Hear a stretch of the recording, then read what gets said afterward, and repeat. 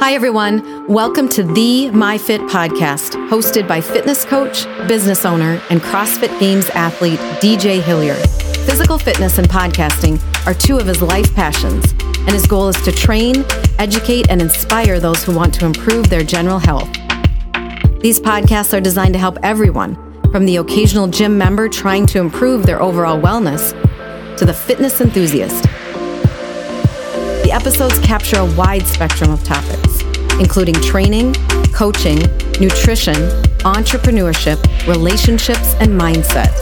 Follow the show on Instagram at the MyFit Podcast and subscribe to his newsletter at djhillier.com. So let's get to it. Hey everybody, welcome back. This is DJ Hillier and you are listening to episode 180 of the MyFit Podcast. This week's episode is a special one. It involves the dream team of negotiating, Brandon and Chris Voss. As returning guests, the intention of this conversation was to break down the more advanced techniques of negotiating in business and in everyday life. If you're new to the show and you like what you hear today, I highly recommend going back to episode 129 with Chris Voss and 137 with Brandon Voss, where we talk about some of the more entry-level negotiating tactics. For those that are not familiar with Chris and Brandon, they both own and operate the Black Swan, which is a consulting company that coaches people to become better negotiators. Additionally, they have collaborated in writing the best-selling book, Never Split the Difference, Negotiating as If Your Life Depended on It, which has sold over 3 million copies worldwide. Chris has an extensive background, which started as him being the lead FBI hostage negotiator for several years and has now used his tactics to help educate and coach everyday people who are looking to get a leg up in their negotiating game. Just like when we had Brandon and Chris on, I had to bring my dad, Craig, back too. This is the first time I've had 4 mics going on one episode, and it was truly a joy to have the conversation that we had today. A couple of the topics we got into were first, understanding and reviewing tactical empathy. Tactical empathy is the base for all things Chris Voss, Brandon Voss, and the Black Swan. So I wanted to lay some foundation and set the table before we got into the higher level terminology. After that, we talked about how to disagree with class, how to disagree with your counterpart, and also how to say no. Then we talked about why you should never use the word why in negotiations. Then we talked about the dichotomy of letting your counterpart speak first. We talked about the flinch technique, how to be a world-class listener, how to label your counterpart's emotions without being demeaning, and some tips for negotiating with somebody who is angry. If you enjoy this episode, be sure to leave a rating, review, and share it on your Instagram. Your 5-star feedback helps the show grow tremendously and simultaneously brings a smile to my face. Also, if you guys are interested in getting some new Element, make sure to head over to www.drinkelement.com/myfit. Enjoy this special episode with Chris and Brandon Voss, and also my dad, Craig. I hope you guys enjoy it. Grab a pen and paper because there's a lot of golden nuggets for you to become a better negotiator. All right, let's go. The MyFit Podcast is brought to you by Element. Element is a tasty electrolyte drink mix with everything you need and nothing you don't. That means lots of salt with no sugar. Element is formulated to help anyone with their electrolyte needs and is perfectly suited to folks following a keto, low carb, or paleo diet. Element contains a science-backed electrolyte ratio of 1,000 milligrams of sodium, 200 milligrams of potassium, and 60 milligrams of magnesium. With none of the junk, no sugar, no coloring, no artificial ingredients, no gluten, no fillers, and no BS. Healthy hydration isn't just about drinking water. It's about water plus electrolytes. And it makes sense. You lose both water and sodium when you sweat. So both need to be replaced to prevent things like muscle cramps, headaches, and energy dips. There are several flavors to choose from. My favorite is the citrus salt, which is how I start every single day.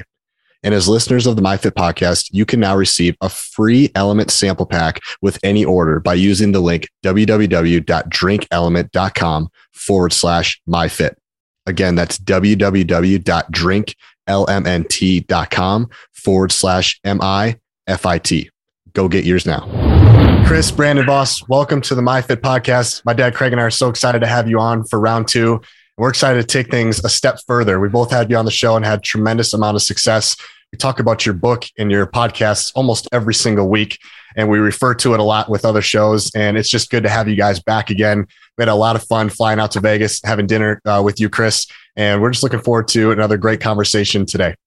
I can totally reflect on what DJ's saying. I don't know that there's a podcast or a YouTube video that I have not listened to that you have put out. As a matter of fact, it's a little scary because you're kind of in my vernacular. I was at Sam's Club a little while ago and they said, "Hey, here's some free samples." And I'm like, "Well, if they're free, I'll take 3."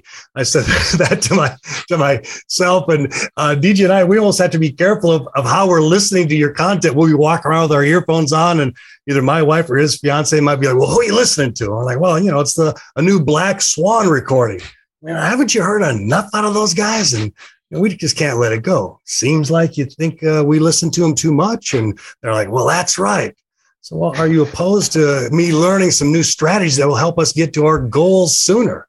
Well, no. And that kind of shuts things down. And then they're often wondering, well, okay, what's next? What have they produced that you haven't listened to? So I just want to say thank you as well. And we've just so enjoyed getting to know both of you. And let's dive in and really help some of our listeners collaborate on whatever's in front of them.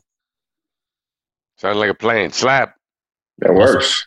Cool. So tactical empathy is obviously the base of what you guys talk about. It's in the book, and it's been a skill that I've really tried to focus on since our dinner in Las Vegas. And I think in order for us to dive into the 200 or 300 level questions, we first need to set the table with tactical empathy. Can we just open that book a little bit to talk about what is tactical empathy and what does it look like? Sure. I mean, Brandon and I, like what happens a lot of times is we each have a slightly different take on the same thing. I mean, so tactical empathy is probably the calibrated application of emotional intelligence. And calibrated by what? By what we've learned from neuroscience. Neuroscience, and really the neuroscience backs up our experience, which is, people, the default wiring is largely negative. So you get a lot farther, a lot faster if you deactivate negatives as opposed to trying to nourish positives out of sort of a fear-based approach. Brandon, what do you think? Yeah, no, I mean, you pretty much hit it on the head there. I think the only thing I might add to that is how do you get people to say things to you they wouldn't normally say? And it really starts with diffusing those negatives, as Chris just mentioned. But yeah, how do you verbalize things that get them to talk to you in ways they might not talk to anybody else?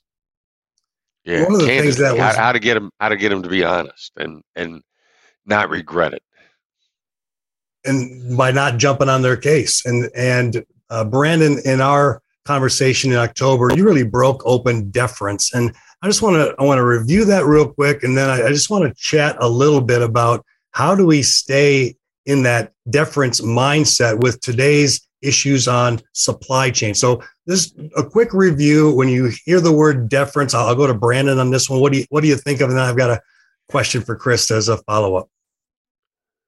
Sure. Yeah. Deference is really one of the keys to influence in negotiation. And the reason for that is because it starts with a level of self-control. I mean, one of the biggest questions we always get is like, how do I keep myself from reacting in the moment and being able to respond properly? And if you're just focused on being deferential, and it's interesting, how do we get there from a mindset perspective? It's abundance-minded, right? If you're very much abundance-minded, growth-minded, you're going to be in a place where exhibiting deference is not as difficult as it sometimes sounds like. So, Chris, your famous story about your salsa red pearl 4Runner, how bad you wanted that, and you did the research and you found a lot where there were 3 of them. So when you go in and they met your price and they had 3 of them, so that had to at least been to your advantage. They had enough supply. So my question is, if you were to go into that same scenario and they only had 1 of them, and then you overhear somebody else inquire about the same vehicle, know that there's 1, how do you either coach deference, someone's in that spot, or how do you personally stay in a spot like, I still don't want to show my hand too much and pay more than I should. Yeah, well, a couple things, and I'm gonna rewind just a little bit because I said before, Brandon and I probably answer the same thing differently, which is almost always a supplement. Like my first thought on deference was there's great power in deference, and then Brandon's take that it starts with self-control is like that's completely complementary. I mean, that's a great point, but we're coaching the same type of negotiations, and our guy Derek Gaunt, who a lot of times when three of us are answering questions, we'll answer the question differently, and we'll all be complementary and agree on the same ideas. So if somebody else is bargaining for the same vehicle that I'm bargaining for at the same time, I'm just leaving. I just I'll take another shot at it at another time because I'm not gonna pay as much as the other guy's going to, and competitive situations. I'm probably not gonna hang in there. I'm not gonna try to beat somebody out of the same vehicle. One thing I really admire about you guys both is that it's easy to agree with people, and what can be difficult is disagreeing with people, but you guys do such a magical job at disagreeing without being a jerk. Can you talk to me a little about what does that look like? How do you coach being able to disagree without being a jerk? And then maybe in addition, saying no without sounding like a dick?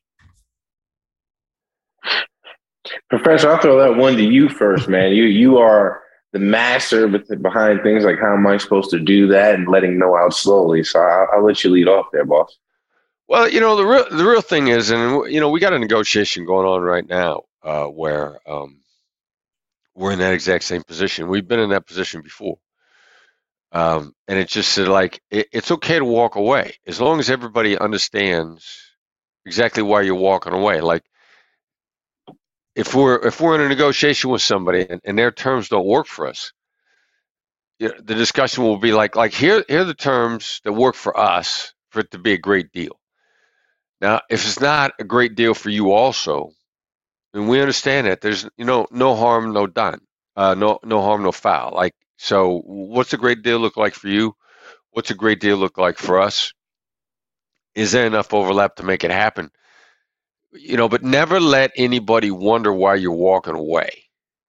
And so you don't have to say that in a jerk mindset. And and the most recent conversation I had, I was like, look, I understand why you guys want what you want. You're entitled to that. You understand your business dynamics better than we do. So if you can't make this deal, that's cool. But we also want you to know what we would need in order to make a great deal. And then if it doesn't work, it doesn't work. And so it's okay to disagree. It's okay to have separate positions in life where it just doesn't match. We don't like the idea of not knowing whether or not we could have made the deal. I mean, that's my personal take, and I'm sure what Brandon has got to say on that is going to supplement and add to it. But don't let somebody wonder why you're walking away. You don't got to say it in a mean way. You just be candid and gentle and honest. Yeah, along those same lines, never let them wonder. We're also, and I think this is a certain type of negotiator, influencer at the table in general. We're not the type that uses no or walk away as a tactic.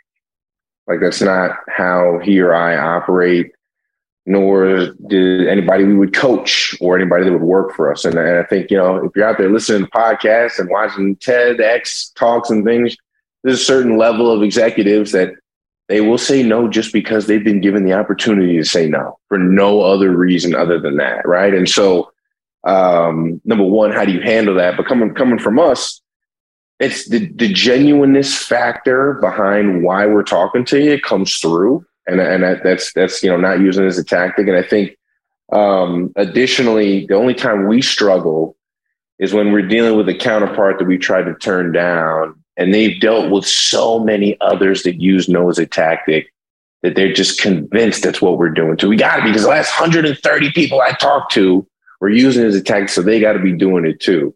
And when we run into that individual and, just being able to finagle the situation, as it were, we can still let them down slowly without them feeling like they've been shunned. That's probably the only time it's ever an issue. And that's not a huge one. And Chris, I sent you the Shark Tank video, and we were listening to Lewis Howes this morning. Yeah, nice job. Yeah. And so it was cool for me just to hear you kind of repeat. I watched this, and that take it or leave it mentality, where how am I supposed to do that? I suppose is another way to disagree or to reach another solution, if you will, without being a jerk. Well, yeah, exactly. And how am I supposed to do that question? I mean, it's really, what's the legitimate question here? I mean, let's ask a legitimate question. Even with kidnappers, like, what's the legitimate question? How are we supposed to do something we can't do? Or how are we supposed to comply if we don't know what's going to lead to a deal? And, the guys in that Shark Tank episode, what I loved about that was they asked legitimate questions. They said, how are we supposed to do that and give you your money back? If you destroy us, we're not going to be able to pay your money back. So, but the how question is a deferential way to hit people with really legitimate questions. Now, they might not care what the answer is, but that's part of understanding what the scenario is. Like, how am I supposed to do that as a question, which was born out of kidnapping negotiation. When we started using it in business, Brandon saw right away, says that's forced empathy. It's making the other side take a look at your situation and evaluate whether or not it's doable. Is this implementable the way it is? So that's what's empathy, making somebody look at your perspective, your point of view. Forced empathy. How am I supposed to do that? Now, the interesting thing about how am I supposed to do that is, like, maybe one time in 10, it doesn't work. It's a grand slam home run 9 times out of 10. And some people are so used to being such a huge home run, then we'll be coaching them or talking to them. They go like, I tried it and it didn't work. And our answer is, well, it's not that it didn't work. It's you got an answer you didn't expect. Because about 1 time out of 10, when you ask somebody, how am I supposed to do that? They're going to throw it right back at you. I don't care. That's your problem. You figure it out. That's not a failure. That's more information about your counterpart. Your counterpart could care less about you. Now, you might not like it, but you just got smarter in the moment. And now you make up your mind, do I want to do business with somebody who really doesn't care about me? And probably the answer is no. Maybe the short-term reason is really, really good, but there ain't no long-term relationship there. And we believe in long-term relationships. I think one of the biggest parts about how am I supposed to do that, Chris, is how you say it. And I've heard it on podcasts. You have that late night FM DJ voice, usually when you say, how am I supposed to do that? And that comes across different than a yelling, how am I supposed to do that? When it's a little bit softer and lower and you kind of just level with them. How am I supposed to do that? How does tone play a factor when you say those words specifically? Tone is everything, right, Brandon? I mean, you can get away. The stuff that Brandon's got away with saying to me with good tone of voice. Tone is paramount. I mean, I think, right, that's one of the places we always start with negotiation. Going back to this forced empathy concept, though, that's really where I want to focus. Mm-hmm. When you're forcing your counterpart to see things from where you sit. And the thing is, a counterpart is never compelled to see things from your perspective unless you've exhibited understanding first. And that's what this, right? We call it tactical empathy. And then we got this forced empathy piece. That's what this is really about. How do I make the counterpart feel utterly compelled to look at things from our perspective and then offer solutions that benefit me and consequently both of us, but benefit me right away? And it's all about exhibiting the verbalization up front. And then when you can drop in, how am I supposed to do that? Right. So it is in fact sequential. You can do it with a great tone of voice. You drop in, how am I supposed to do that at the wrong time? It's going to fall on its face. I promise you. There's plenty of people listening right now that have had that not work. And it's all about where you dropped it in. And so is the counterpart emotionally ready to be shut down by you and then be compelled to think of solutions that actually benefit you? And how do we create that moment, right? Which is where emotional moments and all those other things come from. But we want to set up forced empathy. We want to set them up to see what we see. What was interesting, Chris, on that clip is Mr. Wonderful. He was like at the edge of his seat, almost in anger. This is it. Take it or leave it. If you don't like it, that's fine. And when the presenter said, how am I supposed to do that and still protect your, what I saw was physically Kevin O'Leary kind of backing up, and his eyes fluttered a little bit, almost like he was thinking, well, how are they supposed to do that? And sure enough, there was this delay. He kind of came back with a counter, and then Barbara ends up coming in and gets the deal. I just thought it was fascinating how that simple kicking it back with the right tone, not accusing, but seriously wondered, how am I supposed to do that? And making them think about the other side. Yeah, it was a great clip. I really enjoyed it. I mean, at some point at that, I thought about tracking those guys down and just find out for sure whether or not they were knowingly Black Swan and Kevin. Well, so we keep on with the tonality side of things. What I love is how you have broken down the word why. There's a great time to use it, and there's some times where it's probably not to your advantage. So, Brandon, what are some times where you probably don't want to use the word why? Most of the time. There are very few instances where we actually want to use the word why. And that's really knowing just the few times to drop it in. That's all we need to be aware of, and then avoid it at pretty much all costs. Why causes defensiveness? It does that everywhere. And so the only time we want to use why is when someone else is going to be compelled to defend us. How do we put them in a position where they want to defend what we have going on, right? When they feel the need to prove that what we offer, what we're bringing to the table is most valuable. And that's the only time to use why. We're forcing a much more lengthy explanation as to what brought them to the table in the first place. Yeah, so I mean, as a general rule, if you're looking for somebody's motivation other than the motivation to do business with you, you need to steer clear of the word. And which is really hard because I mean, there's so much advice out there to find out people's why. Yeah. They assume that then, okay, well, I got to find out their why. All I got to do is ask why, and then unfortunately, they're hitting an open wound, an open nerve, because they got beat on. Because anytime somebody thinks they did something wrong, even as adults, they said, "Why'd you do that?" Like if you did something at work, your boss said, "Why you do?" If your boss thought you were wrong, your boss was gonna say, "Why'd you do that?" If a colleague, if a significant other, if anybody in your world thinks you did something wrong, they're gonna say, "Why did you do that?" I mean, we get this constantly, so we got reason to have our guard up, which is why you got to be careful using it. And it always seems to just create, like Brandon said, that defensiveness, and people will defend even being wrong versus an open-ended question of how did we get here? How did we get to this spot where now we're explaining versus defending, and maybe we can figure out where we go next versus putting people in a bad mental spot. I want to go back to the Shark Tank thing, because I think that's such a great way for people to practice their skills or kind of see it in motion. I was recently watching, it was just a couple nights ago, Mark Cuban, who I know you're a big fan of, Chris. You guys had a great conversation that I tuned into a couple times. There was a point when he just kind of, they were going back and forth. And he said, "Look, guys, you obviously came in here with a number. Why don't we just kind of cut the crap? Let's just get to the number. What is it? And then we can go from there." And I'm curious, you guys talk a lot about letting the other side go first. And for obvious reasons, we want them to speak before we speak.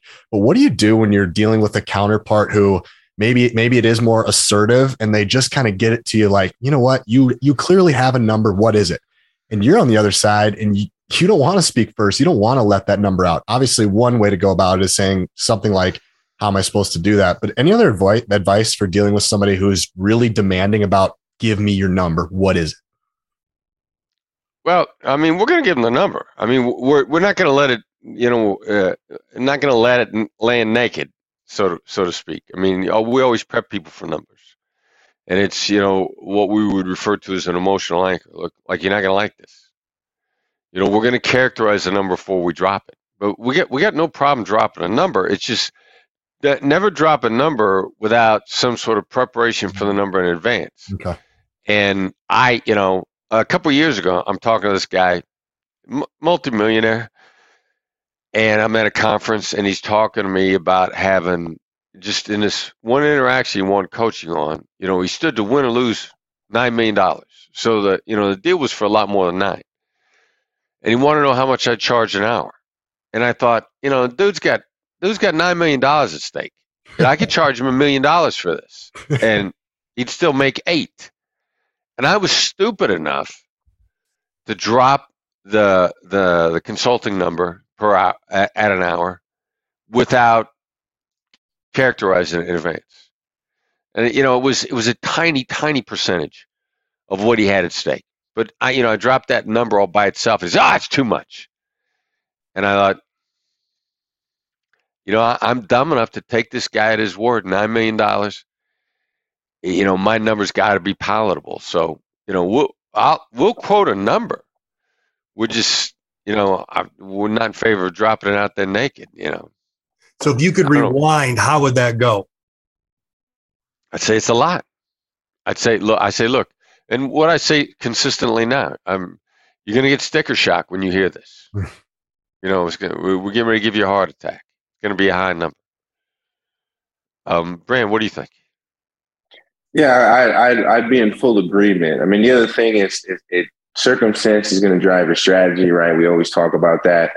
And if you're in fact dealing with someone that wants to come at you like a freight train and be very pushy with you about giving them your number, on the other side of that, be very candid about how their head is going to explode, and they're going to have a heart attack. Matter of fact, get your life alert button ready, because as soon as I tell you what's going to happen here, right, your hair's going to start falling out. I mean, take that as an opportunity to over exaggerate. If you're going to come at me this way, then I'm going to make sure that I overemphasize how horribly you are going to receive this number, and I am going to be shameless about it. And when you do that, I would imagine they've got maybe a number that's even higher than you were anticipating. So it's not quite as bad as we thought it was going to be. Well, the subconscious dynamic that we all worry about is whoever throws a number out first, the other person is going to adjust even just slightly, right? If I was thinking 75, only if you said 100, but now you said 125, and I'm going to say 85, right? I'm making that slight adjustment in the moment, right? Those little incremental mental moves that everyone tries to pull off at the table that we're all scared of, right? Like that's what you're managing with your words before you give the number. And that's what you need to focus on. Like, I want to make sure that doesn't happen. How do I manage that part of their mental process explicitly and let them know that that's exactly what I'm doing before I tell them anything? So, Chris, back in the 80s, we listened to Lewis Howes this morning. You were frustrated with that. I think Roger Dawson called it the nibble, where you got the sale and, oh, by the way, can you throw in this? Can you throw in that? And that's frustrating for you. He taught something else, and I'm interested because what happened when you shared the number is the other guy, what Roger talks about is the flinch. Somebody says a number and you're coming back, oh my word, I could never afford it. You're out of your mind. I was not expecting it to be that much. So I'm just kind of curious to get both of your thoughts on when you throw a number out, whatever the service is, and you get the flinch. How do you kind of combat that, or what's your thought process when someone gives you the I can't believe it's that much? We never get it. That was my answer. If you lead in, if you're unashamed about how horribly this number is going to land, then you don't get the flinch. We don't hear it. You eliminate the flinch, right? You diffuse it. Yeah, we'll tell people, like, the worst that's ever going to happen is the guy's going to say, well, yeah, you told me it was going to be high. But I haven't experienced that. And I don't know that anybody in our team has experienced that. I mean, what we consistently get is, like, the number I give you is going to stop your heart. And they'll always think of a number higher than what we had in mind. And we won't throw the number until they've given us permission to move forward. Like, we're going to sit there and wait. Like, if they're too scared of the number to hear it at all, we're like, all right, no hard feelings. And a lot of the other, there's several things there. A lot of the other thing too is, as a company, our core values are to over deliver. Like, we're going to be a bargain. No matter what we charge you, we're going to be a bargain. And then a lot of, the flinch thing. I mean, yeah, I'd forgotten about that. And a lot of negotiation people out there teach the flinch automatic. The theatricality of that, by definition, that's disingenuous. And, we don't want, we believe our currency is our integrity. So we don't want anybody to ever think that we played them or that we flinched when we were willing to pay more. I mean, that's a lie. And, price doesn't make deals, it breaks deals. Right. The deal is going to be made based on the terms, the implementation, a follow-on. And we really don't bargain with people over price. We're going to pay you your price. We're going to expect you to over-deliver. And then whatever we pay is going to be a bargain. So if you're buying and the price is more than you want to pay, is it more of, instead of a flinch, how am I supposed to do that? That's very generous of you. That's not what our budget allows. How do you bring that price to where you want it to be? I'm interested in what Brandon has to say on that one, and let me think about that for a second. Well, if you're the reality is, if you're a buyer and you're at the table having a discussion at all, and you know what the price is, you've already thought about paying that price. And it's whether or not the seller's smart enough to figure that out. And so as the buyer working in that environment, the other thing that really benefits you is if somebody's selling something, they're going to work really hard to get it sold. And so, some of it depends on how savvy that seller is. Most people know this, right? You put a little pressure on them, they're going to drop the price. And how am I supposed to do that is probably going to be a great place to start. Layer it with tactile empathy heavily. One of the things that we don't talk about at all in the book is how to actually deliver. How am I supposed to do that? And the process goes far beyond just those words. And so it's the accusations audit that you've used beforehand, and that's got to be very situationally based. And then the amount of times that you're going to use how am I supposed to do that before you move on to phase 2, because how am I supposed to do that's just the first of 4 phases. And so how you manage that first phase, how am I supposed to do that in the delivery mechanisms? And then you even have to move on to phase 2, phase 3. And so that would be, first move, right? You're going to hate me for this. You get beat up by buyers all the time. I know you're tired of people coming at you and wanting you to cut your price every day. You see this, in day out, and you never get away from it. I know you're going to hate me for it too. I'm just another buyer on that list, right? You do that shameless lead up.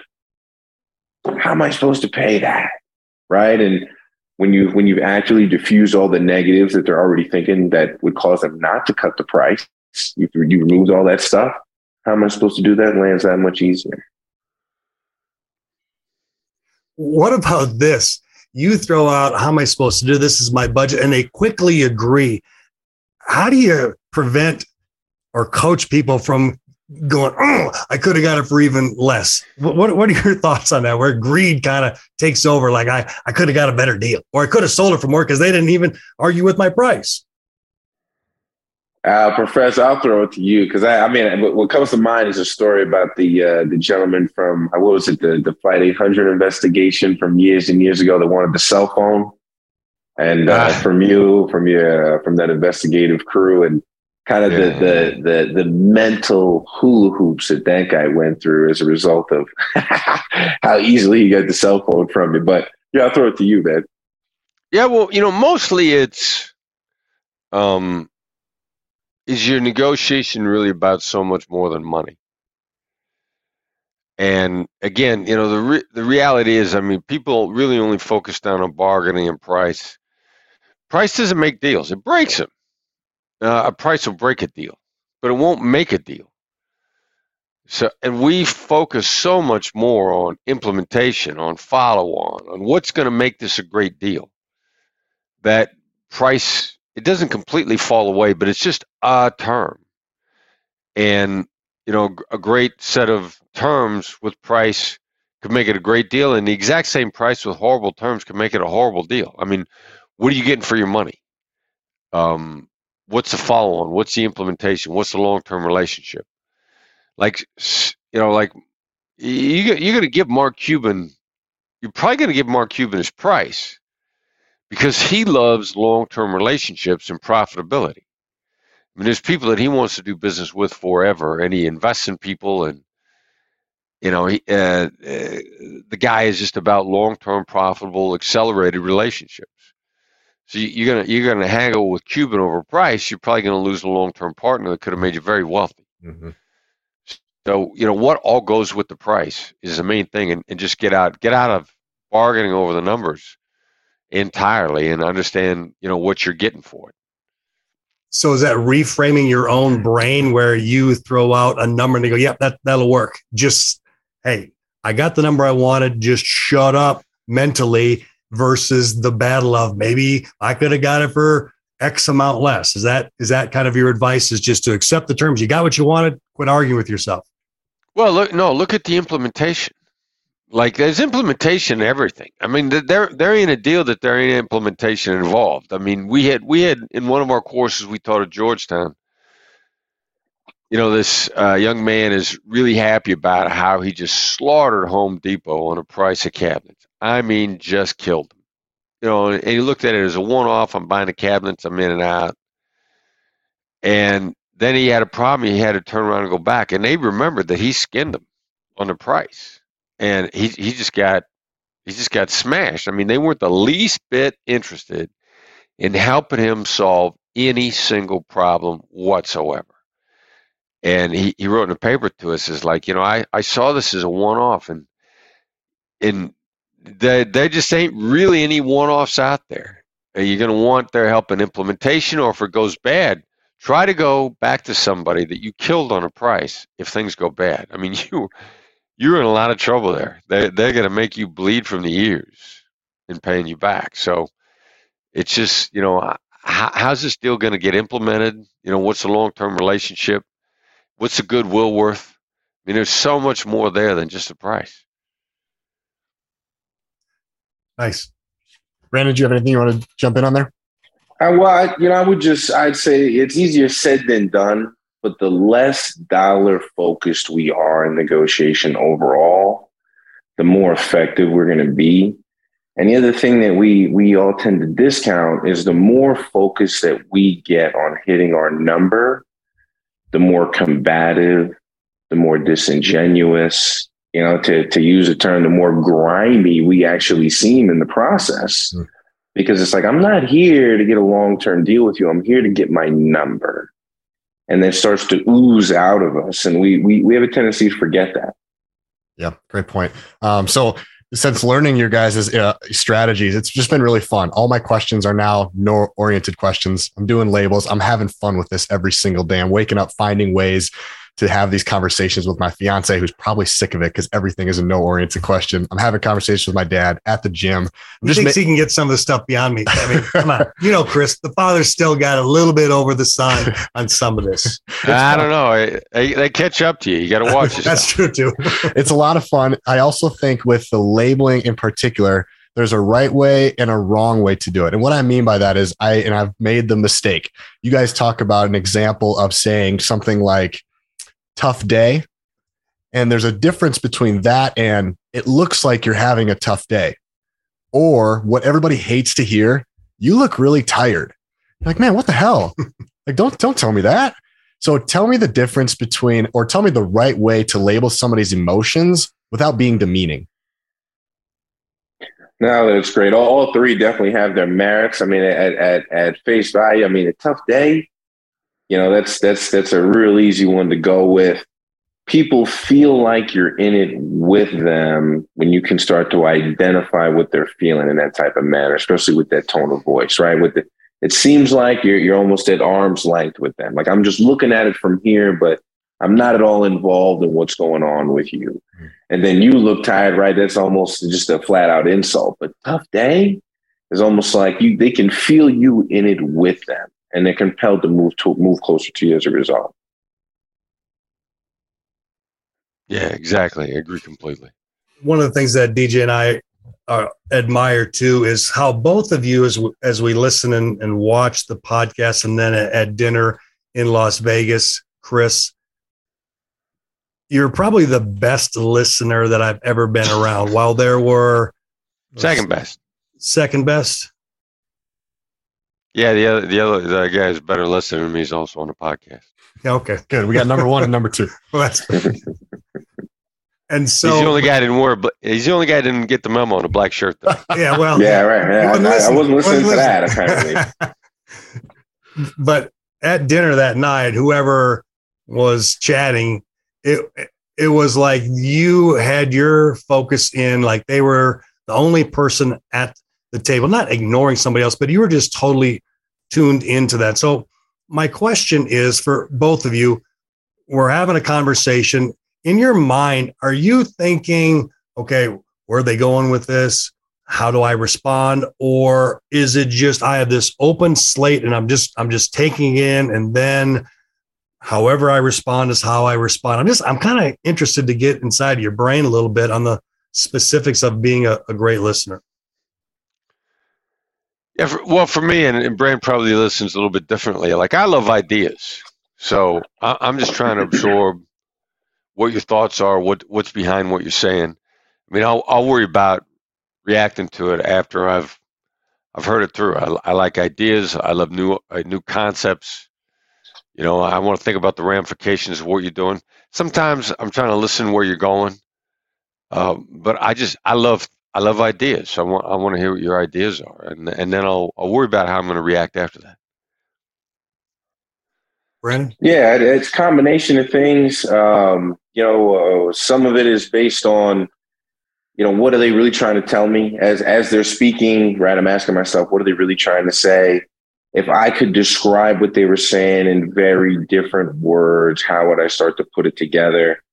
Some of it is at this point, I think I get a little ahead of myself on what skill I want to use next for one reason or another. I'm like, oh, I need to use this skill, and I can just feel it coming. And so I check that off in my mind and I look for an opportunity to drop it in, right? And then you kind of register it off to the side, like, okay, we'll label that later. We'll just save that over here for a moment.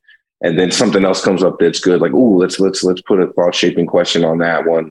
So a lot of it, like, how did we get here? Who are we talking to? What are we talking about? And like, what are their emotions really tied to? Like, is their emotion tied to sadness or anger? Is it tied to long-term success, greed, or the dollar?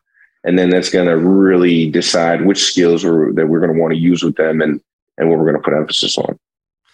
It really kind of drives, Chris, on one podcast. You said something that just was so profound to me, that if you listen right, you start to figure out those 2 lines of code that people seem to have. And I want to make sure that this is not inaccurate, where I want to say your reflection was a key code line for you is that number 1, you hate bullies. It was kind of pulled out from the masterclass, which, by the way, any listener who has not gone through the masterclass, it's phenomenal. And you hate bullies. And then number 2, that you were just a big believer in karma. You put good things out there and good things come back. Or is that inaccurate? No, I like that a lot. I think those 2 things are very true. Yeah. Okay, so now I'm going to put the father on the spot. If you were to speculate on your son, what do you think are his 2 lines of code that drive him? Yeah, he has a real deep sense of right and wrong. I mean, he really does. He cares about people very deeply, and he has a real deep sense of right and wrong. He worries about the underdog. He's very concerned about people that are misunderstood based on appearances. He likes to walk down the street with 2 pit bulls and wonder why people are scared of him. But, he's very much a believer in the depth of people and who they are under the surface. And he's worried about people who are misunderstood. What are you writing another book here? You said 2 lines. And he's disrespectful occasionally. At times. Well, I'm watching your eyes, Brandon, and that's pretty powerful when your dad speaks those kind of words toward you. What were your thoughts when he was sharing that? No, I was like, okay, what are my 2 lines for him going to be, right? Because that's where it's coming back next. But no, I think it's. I started to think to myself, like, I think I was probably raised right. Sounds like a kid that probably had good parents. It's pretty cool. So let's talk a little bit about managing anger. Thank God for his mother. Yeah. Yeah, right. God bless my mother, right? Ooh. Okay. It's hard to go from laughing to talking about anger, but I guess we're going to flip the switch here a little bit. And I don't know if you're feeling this out in Vegas or on the East Coast, where people's fuses just seem to be shorter. And I don't know if this is pandemic related or if it's just, it just seems like people are really short with their fuse. Have you noticed that out there, just generally speaking? Yeah, well, only if I am, I'll set people off, but somebody whose fuse is short, they're actually being really genuine. They're being really honest with you. Like if their emotions are out there, they're being straightforward with it. If you can deal with that, then those people can really open up and give you an opportunity to make them feel appreciated. So, is it a challenge, is it an opportunity? And in New York, like prior to the pandemic, I'm a Midwestern dude. I'm expecting New Yorkers to be harsh and found them to be some of the most wonderful, most giving people that I ever came across once you got past what was, the gruff exterior. So, yeah, I think people have shorter fuses a little bit. They're a little more stressed now, but then they're that much more appreciative of actually being seen. Add-ons, Brandon? All right, now I got nothing to add to that. I love that answer. I am in full agreement with that. It's about genuineness, right? How are we interpreting what we're getting from others, and then how do we deal with it? Essence of negotiation. So, as a former cop, Chris, there had to be situations where people were coming at you, ticked that you pulled them over. How did you keep your cool when someone's ticked at you for something that they did? Well, first of all, when I was a cop, I was a little loud. I was a little pushy. My earlier days, I hadn't really learned how to talk to people early on. And, but as a police officer, writing somebody a ticket, we call signing them up. If I stopped you, and most often I wasn't going to sign you up. If you wanted to have an argument about it, I was probably planning on letting you go anyway. Because I was looking for, you a bad guy, you carrying drugs or weapons. I wasn't a traffic-oriented person. But if you were upset with me, before I walked up to your car, I knew whether or not I planned on signing you up. So no matter what you said, probably didn't make any difference. And that was principally it. And there were times in my younger days as a police officer when I did not talk to people well. I can't think of anything off the top of my head, but I guarantee it happened plenty of times, and I probably didn't handle it well. After I'd been on the job for a couple of years, I finally ran across some guys who had been detectives who really knew how to talk to people, and that's when I started to pick it up. So that's where kind of that late night DJ voice, was that the dawn of that? Well, the first guy that I ran across, he just had a really friendly voice, and I sort of stumbled over the late night FM DJ voice by accident a number of years later when I was on the suicide hotline. So the 3+, just break that open. That's pretty fascinating. Sure. So it's getting agreement from someone in regards to a particular issue 3 times.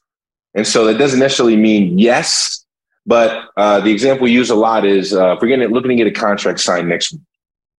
And they say, okay, yeah, we'll send you guys a contract over on Tuesday. You just got your first form of agreement from them. Now, our tendency is to go, okay, thanks, we'll see you on Tuesday, and run out of the room. What you actually need to do is 3+. You got 2 more agreements that you got to get before you move forward in the conversation. So we'll get you the contract on Tuesday. Tuesday, right? Just simply mirror whatever their agreement, whatever they committed to, whatever that was. Yeah, Tuesday's the day we're going to send out all the contracts. sounds like Tuesday is the day you guys have always done this historically. Every Tuesday, or actually Monday night, Mark and his team, they get together, they figure out the contracts. Tuesday morning, everything goes out. So now 3 times they've said Tuesday. Wednesday morning comes next week. You are fully in a very, very advantageous position to reach out and say, hey, when we spoke and you guys said Tuesday, what were we supposed to think? And so not only are you getting 3 times commitment, but human beings tend to remember things that they commit to 3 times. And so the likelihood of calling back going, when you guys said, I don't remember saying that, right? They have no defense because 3 times they told us. And so it's I think in hostage negotiation, Professor, you guys refer to that as like the closest thing to a promise that you can get from anyone. Getting them to agree to it 3 times was just as good as I swear on my mother's grave that I'll get it to you on Tuesday, right? Something along those lines. Right, exactly. Any last questions? Yeah, just before we wrap up, I've been in the speaking industry since 1990, and Chris, we've had more interaction than with Brandon, and I would just say to both of you, I don't know that I've ever seen 2 more generous people at your level. We had dinner together, and Chris shared kind of the vision of a charity that you get behind, a place called home. And my brother and I, we were excited enough. I mean, we each wrote a check for $500, and I think it just speaks volumes about who the 2 of you are. And I can't thank you enough. You got a fan for life on this side of it, and to take an hour, both of you, to join us on this podcast, something that will be memorable, will be a part of our lives forever. And so I just want to say thanks that you walk the talk. There's no doubt about it. That's kind of you. Thank you very much. Yeah, no, very kind. We always have fun kicking things around with you guys.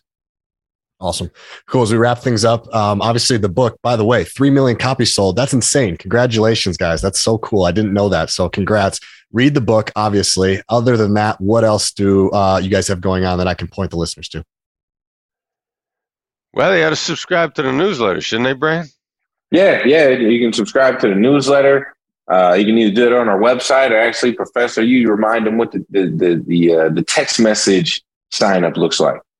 Yeah, if you want to sign up via text, the number you text to is 33777 33777. The message you send to that number is Black Swan Method, lowercase, spaces between the words, BLACK, space SWAN, space METHOD.